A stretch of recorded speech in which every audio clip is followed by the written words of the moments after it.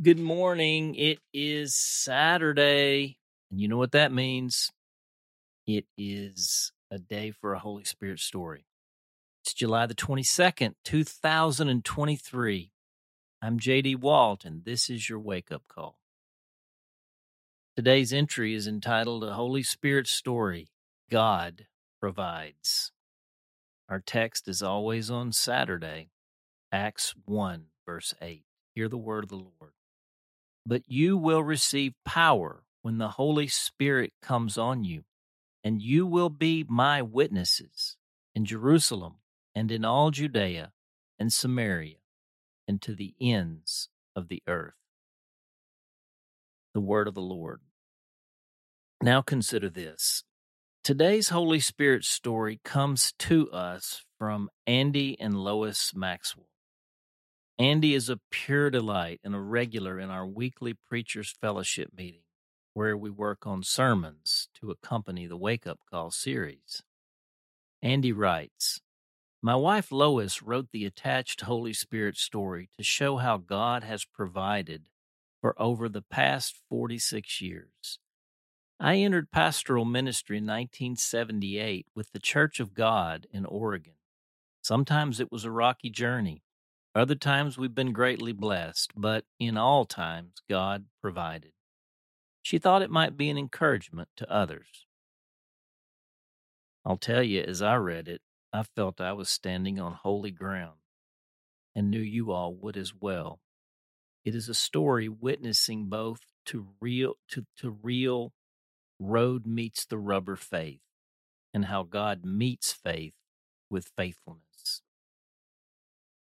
It will encourage many. Read it below in Lois's own words, and as you're listening here, you'll hear it in her own voice. This is a treasure. We were married during seminary and took our first pastorate over 40 years ago. The pay was $225 a month. Our bills between insurance, student loans, and a car payment totaled $239.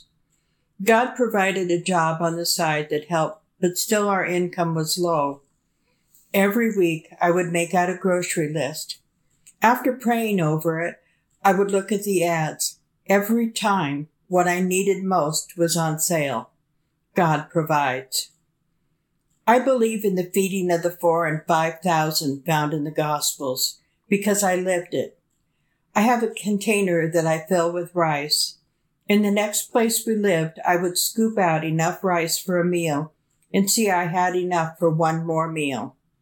The next time I went for rice, I would scoop out rice for a meal and have enough left for another. This went on for 6 months. One Sunday, our church was having a potluck to celebrate the mortgage burning. I had made tater tot casserole using hot dogs because I didn't have hamburger. I had learned that the placement of a dish makes a difference in how much you have left. I prayed that my dish would be at the end of the line so we'd have something for the next day. When I entered the dining area, my dish was first. Oh well, God will provide. As we were cleaning up, a man came up and asked if I would like to take some of his homemade apple pie home. I thought, wow, I have an empty dish to put it in. By the time we headed home, our empty dish had turkey for 4 sandwiches and dressing, as well as apple pie.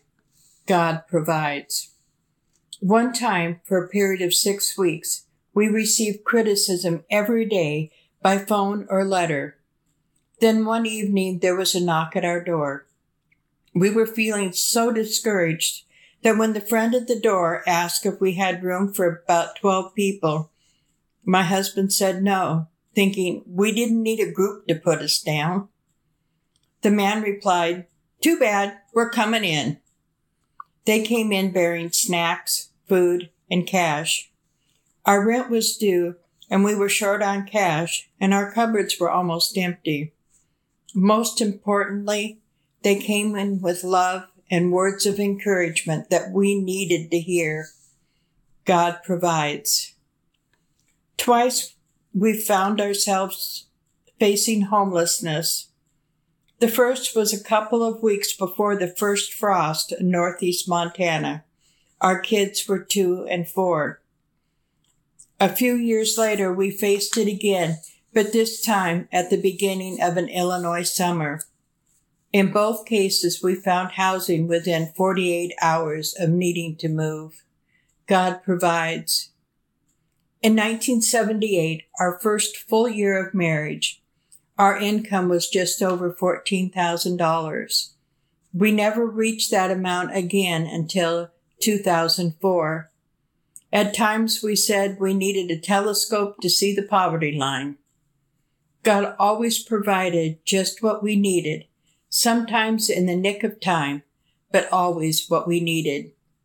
Today we again are facing a drop in income and uncertainty about housing.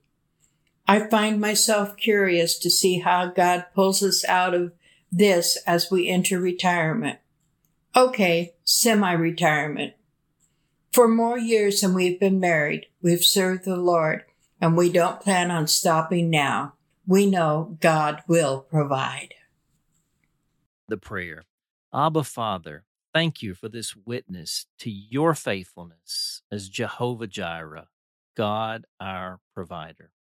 We confess our struggle to trust you as provider and our tendency to want to take matters into our own hands. We are prompted to pray today, in particular, for men and women in the ministry who are desperately struggling to make ends meet. We speak the blessing of provision over them.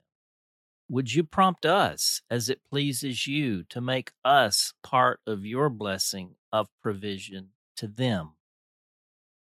Praying in Jesus' name. Amen. And the question, do you have a God provides story you were prompted to remember as you read today's story?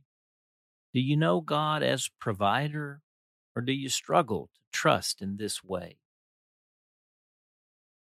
In the hymn today, we're going to sing the Saturday chorus, Sanctuary. It's our Saturday song. You know the words. Lord, prepare me to be a sanctuary, pure and holy, tried and true. With thanksgiving, I'll be a living sanctuary for you. We'll sing it through twice. Lord, prepare me to be a sanctuary, pure and holy, tried and true. With thanksgiving, I'll be a living sanctuary for you. Lord, prepare me to be a sanctuary, pure and holy, tried and true. With thanksgiving, I'll be a living sanctuary for you. Well, that's a wrap for Saturday. Your Holy Spirit stories, of course, are always welcome. Just reply to this email. You can see the parameters and instructions in the PS in today's email. It's been a good week through Romans chapter 14, certainly challenging. We'll see you Monday, where we'll start up with Romans chapter 15. 2 more weeks, and then we're through Romans. Wow, what a journey. And then we'll be into the Acts of the Apostles. I want you to get one of those journals. You can go get those at seabed.com. And we'll send you to the fields now. And you know, that field starts right there in your home, right with your family. if there's family there with you.